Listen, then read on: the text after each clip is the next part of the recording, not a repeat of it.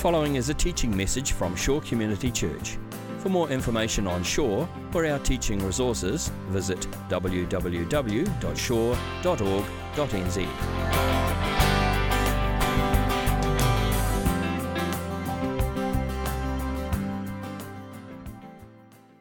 My message this morning is entitled, Why I Believe What I Believe and What Difference Does That Make? And we hear this word story a lot. There's a lot of competing stories out there. There's the Buddhist story. There's the Muslim story. There's the materialist story that all we are is energy, matter, and time. There's the postmodern story that says, well, everyone's story's fine. They're just like flavors of ice cream, and you choose which one you want at an extreme end. And all have got some truth in their stories. But how do you know which story is really true? How do you know which story you should really follow? Or do you just pick what flavor of ice cream you like and make it work for you in life? Well, Jesus Christ was the way, the truth, and the life. He came in grace and truth. And we need to be able to discern how we follow. And the picture here says, well, how the heck do you make sense of all this? The modernists say there's just science and reason and logic. It's all hard facts. And then there's extreme experientialism. It's just what you feel. And I take a fairly holistic view. I think there's a lot of things that add up for us to make sense of the reality of this world. I think science does point us to truth and reality. I think logic and reason points us to truth. I think history, archaeology points us to truth. I think personal experience is in some ways the most powerful thing. The personal experience of a living God. And basic intuitions, things that are, in philosophical terms, called properly basic. We just know they're right and deep down in our souls. There's wisdom in our culture. We think we're so advanced nowadays. We are technologically, but I'm not so sure in wisdom. And for us, or those of us here who are followers of Jesus Christ, there's His Word, which everything must be tested against and brings everything together. For others, that isn't a source of truth, it's just another book. And I believe, and many of you believe here, a particular story. The Christian story. The Orthodox Christian story. I believe in the Father, the Son, and the Holy Spirit. That God is outworking things from creation to the fall to Israel to the coming of Jesus and then the pouring out of His Spirit. And in the future, and you're working through Revelation, best of luck with that. Brave man, Reuben. And in that, I think there's things we can hold tight. I believe in that very particular story. And I hold tight the basic core of Orthodox Christianity. I believe in the Father, the Son, and the Holy Spirit. There's lots we can hold loosely. It pains me when I see Christians arguing about minor details. You know, if you can really work out all the details of Revelation, well, you're a better man than me. But there is a core truth there. And I want to share what I believe and why I believe it, and then move on to so what. So what? What difference does that make? Firstly, I want to talk about why I believe in the Spirit, why I believe in the Son, and why I believe in the Father. I'm going backwards. Father, Son, Holy Spirit, Son, Father. I'm not sure that's heretical. Hopefully it's okay. So why do I believe in the Spirit? In many ways, this is the most powerful testimony. We're told to share testimony. And I believe in many ways because of personal experience. I became a follower of Jesus Christ 10 years ago through doing Alpha. Starting on my journey, an Alpha course. But in my life, I've always believed there was more than just physical matter and energy. That we were just here. When I was 21, I originally started out in mining. I worked underground. My original training was in mine engineering. And I was involved in a serious accident underground. I was crushed by some heavy machinery. And as I was being crushed, I experienced what you call an out-of-body experience. There was guys I played rugby with who were actually working in the same coalface, and they said I was screaming like a pig. But I didn't feel that. I was floating above myself, looking down, thinking, oh, you're going to die now. Very calmly. It wasn't a near-death experience. It was just an out-of-body experience. Didn't change my life. I just carried on drinking, chasing women, playing rugby like I was. But it was a profound experience in many ways. It told me there was more to us. And as I've become a follower of Jesus, I've realized that we connect to the Spirit of Jesus. In Christianese, which I tend not to like, the Spirit of God has come upon me many times as I've studied. When I really learned the truth of who Jesus Christ was, and it went from being an intellectual concept to something here. That was a profound moment. I still remember it. I was in the kitchen going to Maria, Jesus was God. He was God. And she was going, yeah, I know that. I was writing an essay on the incarnation. No, he was God. It was a moment when it went from there to there. And many of you will have experienced things. When I first really came to understand grace, that it's not what I do, it's what Jesus Christ has done for us. That was a profound moment when my spirit connected with the Spirit of God. And miracles. If I'm being honest, I'm a pretty skeptical person. When somebody says to me X, Y, Z's happened, oh yeah, okay. But I'm not a cynic. Big difference. I'm not naive. And I think sometimes we have got to test and look and not be naive. But I've seen healings. Personally, 2 weeks ago, my wife and the local Anglican vicar and his wife were wandering past our house, and I was having a real problem with my heel, and I was down in Tauranga. And they prayed for it, and it disappeared. I came home, Maria said, how's your heel? I said, it's fine. Coincidence? I've seen too many of that. The prophetic at work. My wife brought me in many ways to Christ. She prayed for a long time. And before we emigrated to New Zealand, she had a profound vision of me standing on a stage talking to people about my faith. And I'm always eternally grateful for this, because she, instead of keeping it to herself, she told some friends. They weren't Christians, largely. But she told them, and they all laughed and thought, that's pretty stupid. Because it wasn't that I was a particularly bad person. I was like most people out there. But the idea of me becoming a Christian, a follower of Jesus Christ, was pretty absurd. But she had this strong vision, a prophetic vision. I'm sure many of you here have experienced the Spirit of God like that. And finally, why I believe the Spirit of God is active is His fruit. The fruit of change in individual lives, radical change, and the fruit of change in societies. So much of what we take for granted in New Zealand and the West rests on the shoulders of giants of the Christian faith. It's not by chance that certain societies are in chaos and others, built on the word of Jesus, are different. And so fruit is critical. So I believe in the Spirit of God active in this world. And I think there's good reasons to believe that. Secondly, I believe in the Son. I believe not only is God revealing Himself in His Spirit through time, I believe His Son has revealed Himself. That, as it says in 1 Corinthians, the resurrection is either true or isn't true. And if we believe a lie, we're fools. I believe that Jesus Christ was God on earth, the incarnation. And I believe His unique message. And I have reasons to believe that. Again, it's not just because I like the flavor of ice cream in this story. I've chosen a particular flavor. I believe it's true. Why do I believe it's true? Now, the incarnation is a radical thing.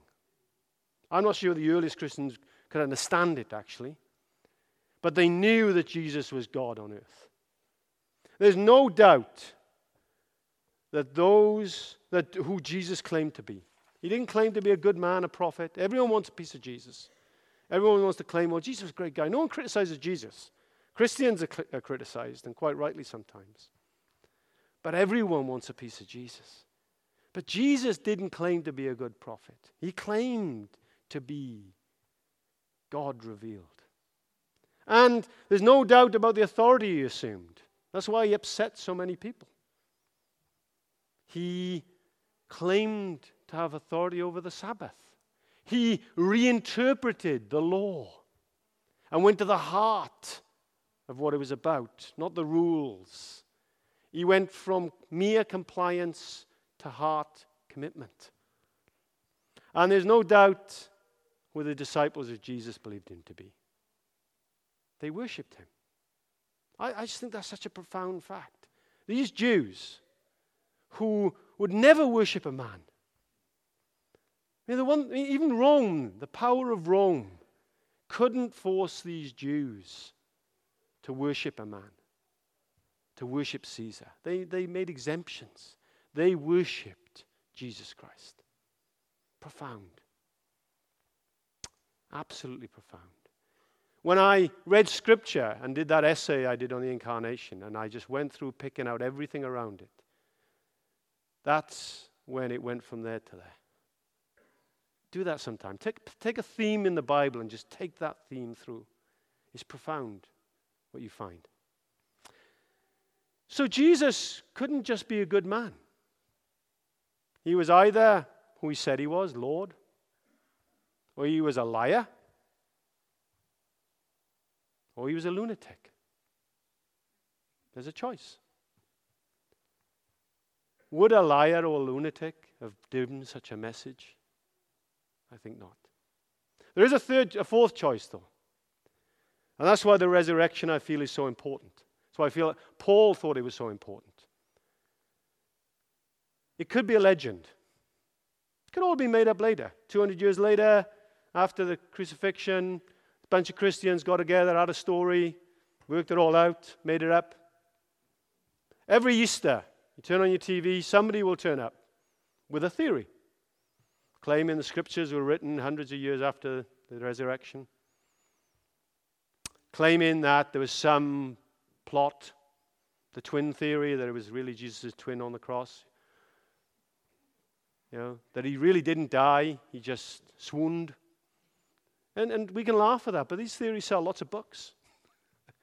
But when you go to those sources of knowledge I talked about earlier, and you go to the historical evidence, like in a court of law, what you find is minimal facts that even skeptics and cynics agree on. Non-Christian historians, everyone agrees on these minimal facts. There's a website called Jesus Never Existed. There's too much evidence. We've only got 4 Roman writers from that time, historians from that time. 2 of them mention Jesus Christ. And they usually only mention Caesars and rulers. Jesus lived in the 1st century Palestine and died by crucifixion around AD 30-32. Undisputed fact. His tomb was found empty. A body disappeared. Something happened. His disciples genuinely believed they had seen the risen Christ. They genuinely believed that. They died for that. The skeptics, Paul and James, were converted. So it wasn't just gullible followers. The resurrection was central to the earliest Christian belief. Absolutely central. It wasn't made up later. You go to 1 Corinthians 15, you go to the Gospels, right from the earliest part, there's creeds in there that make it clear that the resurrection goes right back to the beginning. It's not made up later.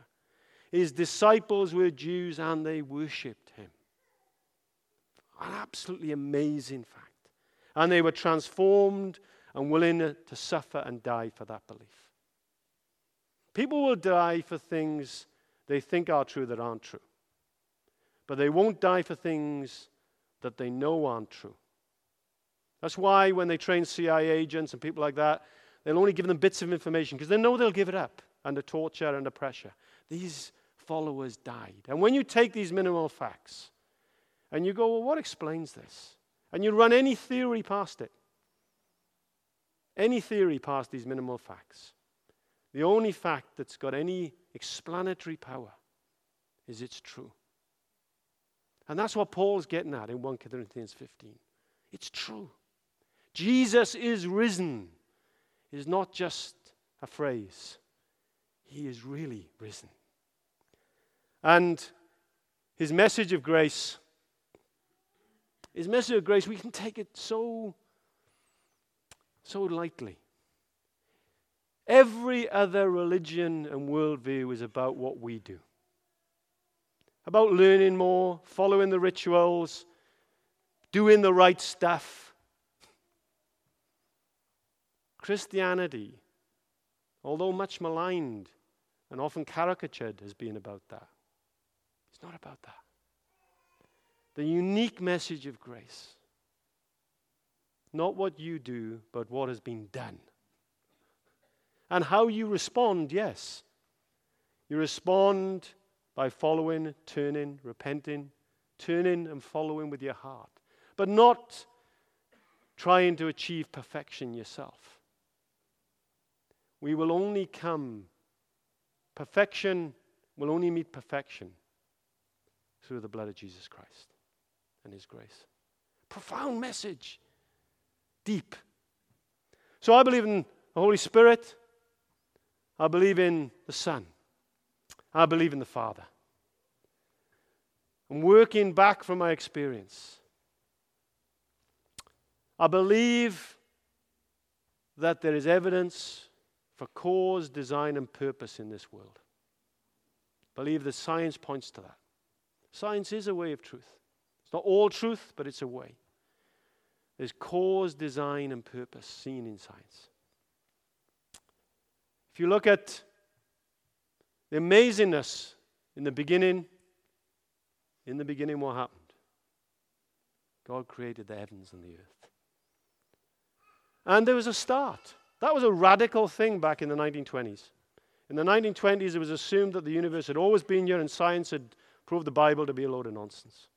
And then Einstein started doing some stuff and he didn't like what he saw. He actually made up a number, a constant, to actually make it look like it was still eternal. He caused it one of his biggest ever mistakes. But the evidence became so strong from science that they had to admit there was a cause, there was a start, there was a beginning. And when you look at a beginning, everything that's ever come into existence has had a cause. And for time and matter and everything to have come into existence, that cause had to be outside of that, outside of time, all powerful, with the ability to make a decision, a mind. That sounds a lot like God. So science points to a beginning. Science also now, the last 20 years, has pointed to amazing fine-tuning of the universe. Amazing fine-tuning. Whoops, knocked that off. Amazing fine-tuning. They keep on finding these things that are, like gravity is so right. The forces that hold atoms together are so right. The fine-tuning is so exact that it looks like somebody's, as one atheistic scientist said, has jiggered with the system. It looks like design, a design in mind. And now we look at the detail, the microscopic detail of the human body, we see even more. The more we discover about DNA, how a cell works, the more we discover there is language. That slide there looks complicated. It's actually, DNA is a 4-letter language where everything is specifically written. There's more information in the simplest cell, specifically ordered with no spelling mistake, than in the whole of the Encyclopedia Britannica.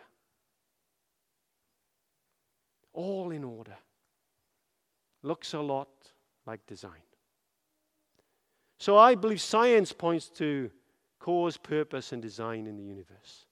How that was outworked Whether it was outworked over 15 billion years, whether it was outworked through evolution, whether it was outworked in 6 days, I'm not going to argue about.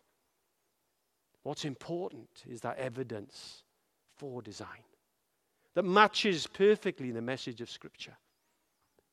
Design and purpose in this world. I also believe that what we know is right and wrong, good and evil, just and fair, fair and unjust, worthy of shame or worthy of praise, which we all deep down intuitively know is there, points to God the Father. Some things are just right or wrong, fair or just, whether we agree with them or not. Some argue that society has made up morals and ethics. But if you think that through, what does that mean? It means that might wins. Power wins. Some argue that the messages of justice and the principles of life in the Bible are just made up. But if that's true, all Hitler did was lose the war. The guards at Nuremberg, who killed 6 million Jews, when they were tried at Nuremberg after the war, their defense was, I was just following orders.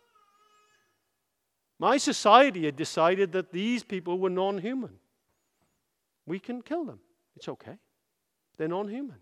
Gay people, Jews, gypsies, they're non-human. We can kill them.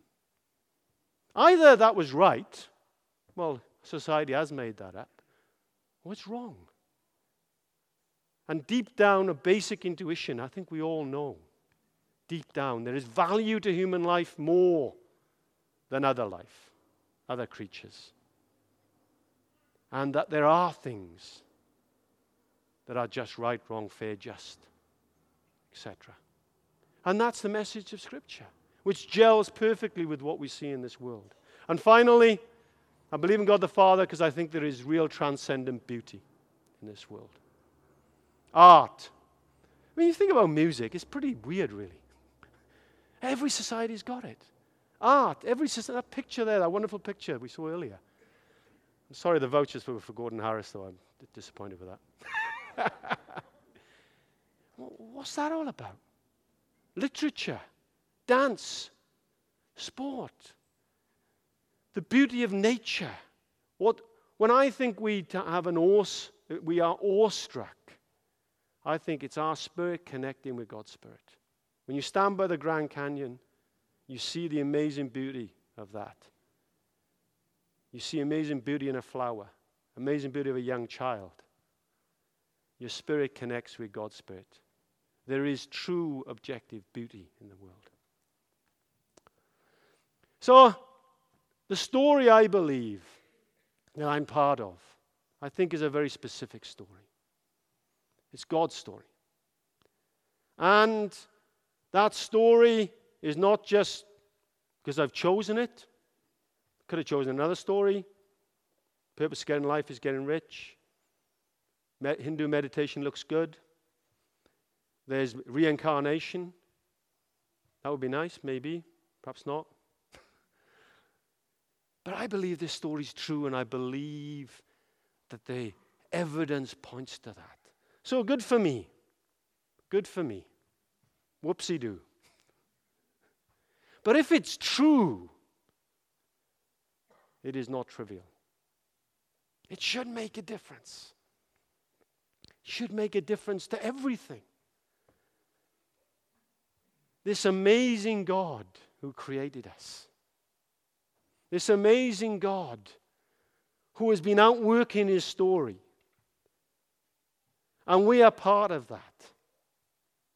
And it gives purpose to our lives. It brings a clarity of how we can live and changes your perspective. So that's the so what. What do I mean by purpose? Well, if we're just evolved from nothing by chance, there really isn't any purpose in life. We just live and you die. End of story. But if this story is true, everything changes. We have a purpose from Scripture to seek and know God. That psalm about seeking God. And if you seek, you will find. I'm not interested in arguing with people and you can't argue anyone into faith. Complete waste of time. But genuine people seeking with an open heart will find God, and God will find them. Our purpose is to seek and know Him more. To ascribe worth to God with our lives, whatever we do. That's worship. That's what worship is. Ascribing worth to God. And glorifying God in response with our lives. Making our whole lives, not just this hour on a Sunday morning, our whole lives, an attempt to glorify God. The great commandment, to love God, to love others, to love this world. And through that, if you truly love, surely you would want people to come and know this truth and be part of that story. Surely. The great commandment and the great commission. I sort of secularize that when I say, I think the purpose of their life is to be part of bigger than yourself that helps others flourish. I say that in that way because actually many people who are non-Christians lead great lives, but I think you're most fulfilled when you're helping others flourish. You know, even if you're part of a sports team that's coaching people, if you're producing music. But true fulfillment and flourishing was when that's aligned with God's story. There's truth in many things, but when it's fully aligned with God's story, it's full purpose. So is the purpose of life just making more money? Is the purpose of life to think you're good and think you do great things? Is your purpose, where do you place your worth? If you place your worth in anything like that, you're in a very dangerous space. I'm a CEO of a large public company. If I placed my worth in whether this company is successful or not, I'm on pretty dangerous ground. Yes, it doesn't change that I want to do the best job I can. But if I place my worth on what the market thinks of me, whether I'm seen as a success, that can get taken away. But my worth as a follower of Jesus Christ can never get taken away. Yeah. If I place my worth in my performance, in adulation of people, in money, material wealth, I'm in a dangerous position. So there is purpose to life. And wherever you are, whatever you do, teacher, doctor, cleaner, you can be fulfilling that and glorifying God. So that's one difference I think it makes, is purpose. Next difference I think comes through this is clear principles. Right belief will build character. What you believe does lead to how you live. If you really believe life is just about money, just about looking after number one, that this is it, just live for today, you will live that out. But if you really believe that it's about glorifying God and helping others, you live that out. If you really believe there is a destiny, you will live that out. It will create character when you're under pressure. Doesn't mean everything's going to go really well. You know, that distortion of the health and wellness gospel. How does that explain Christians in Africa dying? Doesn't mean everything's going to go well. But it does mean that you will live that out whatever your situation. And that will lead to your actions, and that will lead to how you live in relationships. Because everything is relationships. People think my job as CEO is all about strategy, PowerPoints, clever stuff. Rubbish. My job is completely about relationships. It's completely about my team. It's completely about how my team as a leaders function. It's completely about how our people in our organization feel about their work and whether they feel it's more than just about making money. It's often people say, well, how do you reconcile difficult decisions? Well, there's truth and love. Even in difficult decisions like firing people, that can be done in love. Because you want the best for those people. You've been fair with those people, and they might well be in the wrong place. The message of Jesus flows through everything, particularly relationships. And finally, if you'll believe this to be true and you live it out, it changes your whole perspective. I have a little acronym to remember things. I like to remember things. I haven't got a brain that retains that much. And I call it a God perspective. You know, in my role, people often come out to me and say, boy, you must be under a lot of stress. There must be a lot of pressure. I go, well, not really. It's intense. You know, I juggle a lot of things. It is intense, but that shouldn't mean stress and pressure. Not if I believe what I believe. You know, and for me, if you really ground a grace perspective in your life, you live in peace. A grace perspective means you don't think you've got to be perfect. It doesn't mean you just deliberately use that as an excuse. It's not cheap grace, but you rest in God's grace. The warehouse could be an unmitigated failure in the next 3 years. If you're a shareholder, don't take that as a forecast. But it could be. All I can do is, with my team, take the information, take the right things, and make the decisions you make at that time. People could suddenly decide they don't want to shop in shops. We're in trouble, Mark. It could all be online. Yeah, you can only do what you can do and see if it's the right decisions in the right place at the right time. With the information you got. Imperfect decisions. And so if you live by grace, though, it's incredibly freeing. And then you can extend that grace to others. If you see yourself out living out God's purposes, it's not about you. You know, the guy from Saddleback, what's his name? Rick Warren. I always love the phrase in his book, The Purpose-Driven Life. The first line is, it's not about you. It's about God's story and your part in it. And the big picture. It's not about you as such. And so if you live in grace and you're other focused, you'll be fulfilled. And finally, even when things are going really badly, you know, when your sales are down 10%, when everyone is saying you're an idiot in the press, you can rest in grace, rest in the fact you're focused on others, and you can just rest in the destination.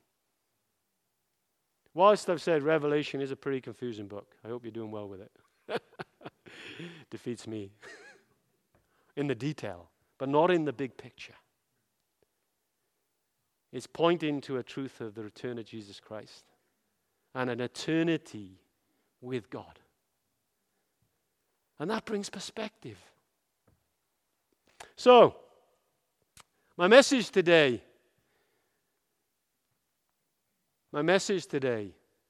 is you're part of a story. But it's not like any other story. It's a true story. That's pretty radical. It's radical to say that. I sometimes say in places, I'm a bit of an odd Christian. I actually believe it's true. Doesn't mean we're arrogant and we know everything. There's lots that we can hold tightly because the evidence is very clear. Our evidence of our connection with God's Spirit, the evidence of the Son, the evidence of the Father, all those sources. There's other things we need to hold lightly because the evidence isn't clear. We can have a bit of space. But my message is there's a story there, and that changes everything in your life. If you already are part of that story, I hope you're blessed. I hope you continue with that, and I pray for that. If you don't yet know Jesus Christ, and you've been doubting this, I pray today will be an encouragement to you, an encouragement to start a journey into that story. I didn't have a whiz-bang conversion on Alpha. You know, in the Alpha course, Nicky Gamble, who does the videos, says for some people coming to faith is like getting on a train between Paris and Berlin. For some people, they know exactly when they cross the border. For other people, they go on the night sleeper and they wake up in Berlin. I woke up in Berlin. I don't really know what happened. But wherever you are, I pray that you'll get on that train and start that journey. Let's pray. Father, I just thank you for the privilege of sharing today. Everything I've shared today is aligned with your scriptures. I could have talked for 2 hours and put all the scriptures around it. So I pray that people will turn to that. I pray that those who are already followers of you are encouraged and strengthened in their journey. And I pray that if there's some here whose faith has been challenged by the philosophies and arguments of this world, that will contain some truth, just enough for Satan, the prince of lies, to take us away.